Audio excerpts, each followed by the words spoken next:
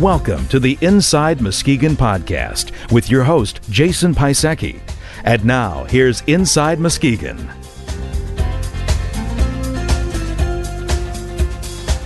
Welcome to Inside Muskegon. This is episode number 121.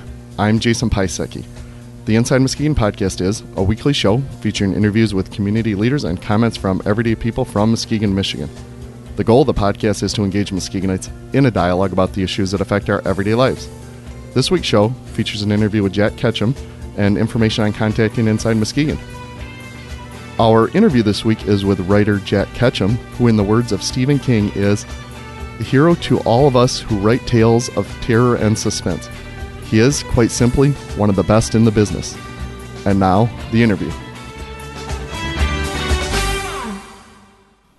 I'm here with writer Jack Ketchum. Thank you for taking the time out with Inside Muskegon today. My pleasure. Let's start out talking a little bit about your background. Okay. I was born and raised in New Jersey. Went to college in Boston, taught a couple of years there. Moved to New York, started acting and writing at the same time, trying to support one by the other, which was a disaster because I made no money at either. I got a job as a literary agent and worked on that for about 3.5 years, and finally decided that this was much too high pressure for me, and I'd always wanted to write, and having read some of the work that I was selling, I thought, well, there's a good possibility I can sell my own stuff. So I quit the job, started working for rock and roll magazines, men's magazines, often with editors who I knew, so I could call them up and say, I was very lucky that way. It's a lot harder for most people to break in than it was for me. So I'd call them up and say, well, what do you need? What do you want? And I would sort of learn my craft back then while getting paid for it, which was pretty extraordinary. Getting fairly well paid for it. With the rock and roll magazines, it wasn't much, but the men's mags all wanted to be Playboy at that point. So you could do real fiction for them as long as there's some sort of sex angle. It didn't have to be, wasn't as it is now, it's basically porn. So I sold my first fiction to a men's magazine, to Swank magazine. And I got a check for $150, and I said, yippee! So then around 1980, I was doing a lot of magazine work that year, and started feeling a little hand to mouth. I was always looking for the next idea, the next thing to pitch. And I thought, I think I'll try a novel, because that way I'll get up every morning, I'll know exactly what I'm going to be doing. So I financed the novel by doing men's mags and rock and roll mags, and got classic decorating and home crafts, whoever would pay me, and wrote a book called Off Season. And by then, I'd been out of work as an agent for about 3.5 years, but I still knew a lot of the people. So I remember sending it into Ballantine Books, Judy Lynn Del Rey, and I said, I found this guy, Jack Ketchum. It's not my real name. My real name's Dallas. But I found this guy, Jack Ketchum. I think his book's really good. Want to take a look? She said, sure. About a week later, she called me and she said, we really like this. We want to buy it. And I said, well, Judy, it's really me. She said, good. We can make the deal that much easier. So that started me off. And they published that in 81. And I've been doing fiction and nonfiction and writing novels and screenplays and whatever ever since. Who are some of your influences as an author? Oh, boy. Everybody. I mean, I started reading when my mom taught me to read way before kindergarten. And early on, I guess with horror at least, Robert Bloch, Ray Bradbury, Theodore Sturgeon, and of course, the greats, Jekyll and Hyde and Dracula. The first really terrifying book I ever read was Dracula. I read it on a coast-to-coast flight, which in those days was a prop flight. And my father and I went to California from New York, and my father kept saying, look at the window, look at this, and I kept saying, shh, Dad, I'm reading. So that was an early influence. But now I like to read pretty much all kinds of people. I think Elmore Leonard's a big influence on the way I write dialogue. People like that who write really tight stuff. I try to use as few words as possible. Elmore Leonard, again, had a real good remark about that. They said, how do you get your book so tight, Mr. Leonard? He said, I leave out the boring parts. So I try to do that, too. Oh, there's a nice Michigan tie-in with Elmore Leonard, and that kind of brings me to my next question. What brings you to Muskegon today?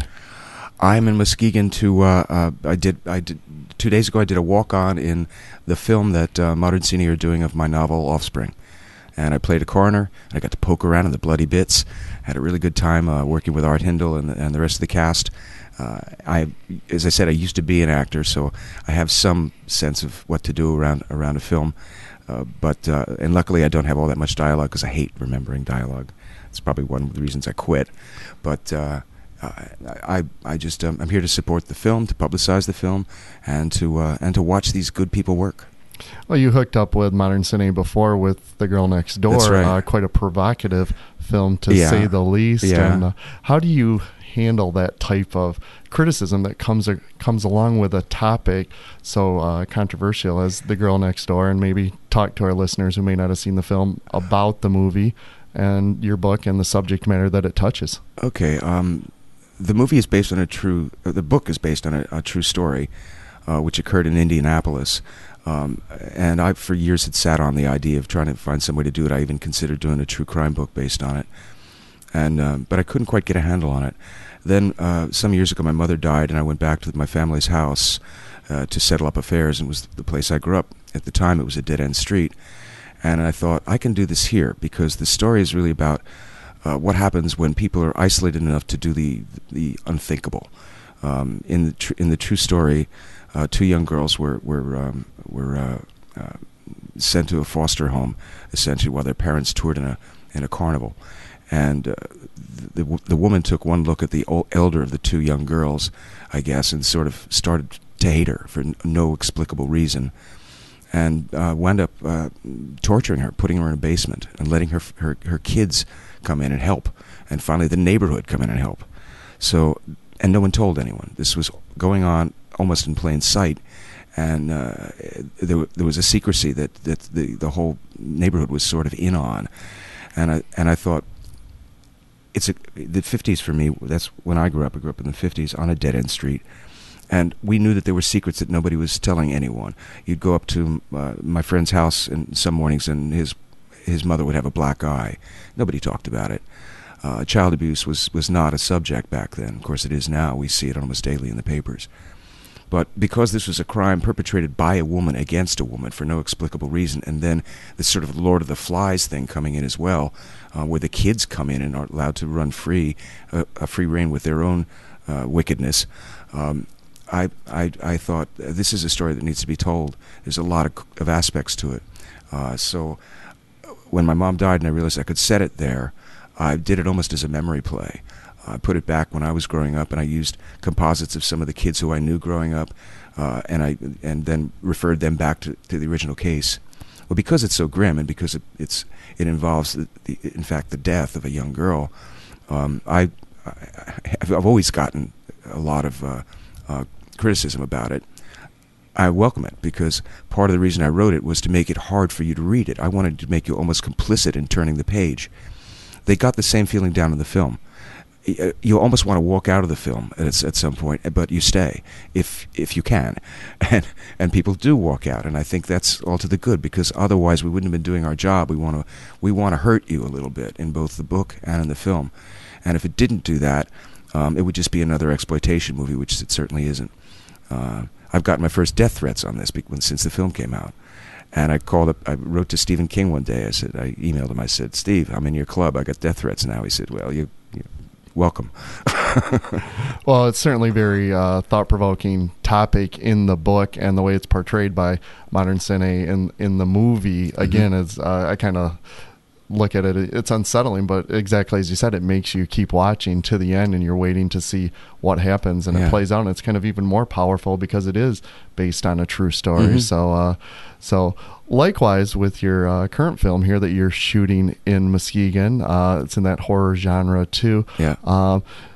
How do you handle that type of criticism? You said, again, you welcome it. You've got a little bit from local Muskegon press.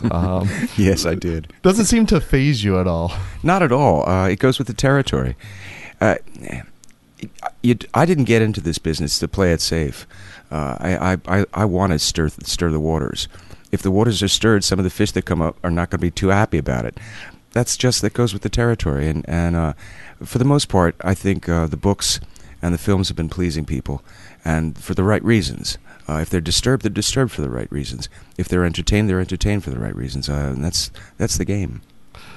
Why is what's happening here in Muskegon with Watermark Studios, Modern Cine, and your film being shot here, film based on your book, why is that important to the Muskegon area? Oh, I just think I think everybody's getting excited about even being in Muskegon, and I know that the feedback that the cast and the crew and all the production people are getting have been really great, and I don't know a lot about your local economy. I've only been here twice, but it seems it's got to be good for you folks, and it's exciting. Talk about some of your current projects, stuff you're working on now. Okay, I just put out a small book of memoir, which I never thought years ago that I would ever have a chance to do. I don't just write fiction; I write nonfiction too, and to do this was a lot of fun because these are true stories that came from my own life that I wrote for myself, never thinking particularly that they would get published. To have a book of that out is really a lot of fun. There's a new paperback out called Old Flames from Leisure Books, which just came out this summer. And I'm doing a screen treatment of Old Flames for the same director who directed my film, the first book of mine that was filmed called The Lost. So I'm in the middle of that right now. That's my current project. What scares you? You, everybody. I highly doubt that. No, I love to read stuff like Stephen King does, and Peter Straub and guys like that who do supernatural stuff. One of my favorite books of all time is Ghost Story by Peter Straub. But what really scares me is what people do to people. So most of my stuff is reality-based. And there's only two exceptions to that, really. There's a few short stories and my novel, She Wakes, which is a supernatural thriller set in Greece. But I find that what really moves me is what we do to one another, whether it's for good or ill. And I usually proceed from the dark side, but I'm also moving toward the light side. I'm contrasting. And I think I can do that best by using things that I know, realities that I know.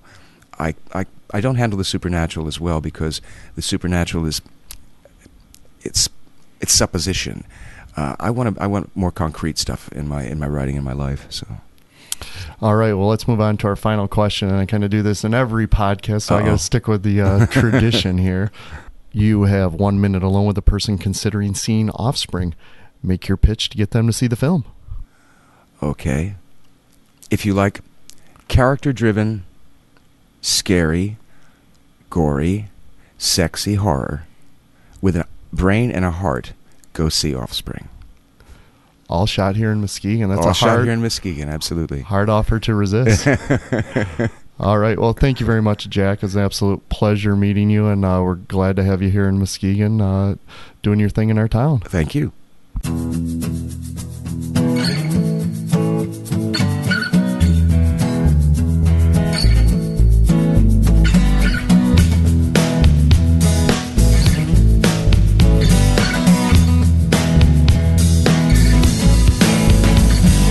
I'm going to move on now to some listener feedback, and for the latest feedback on Inside Muskegon, visit our website at InsideMuskegon.com. You can post your own comments to the site, view the comments of others, and even comment on their comments.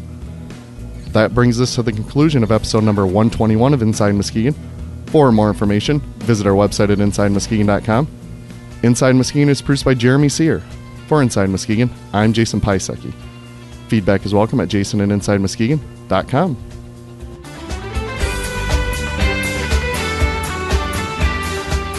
This has been the Inside Muskegon podcast. Comments are welcome through our website or by emailing jason@InsideMuskegon.com.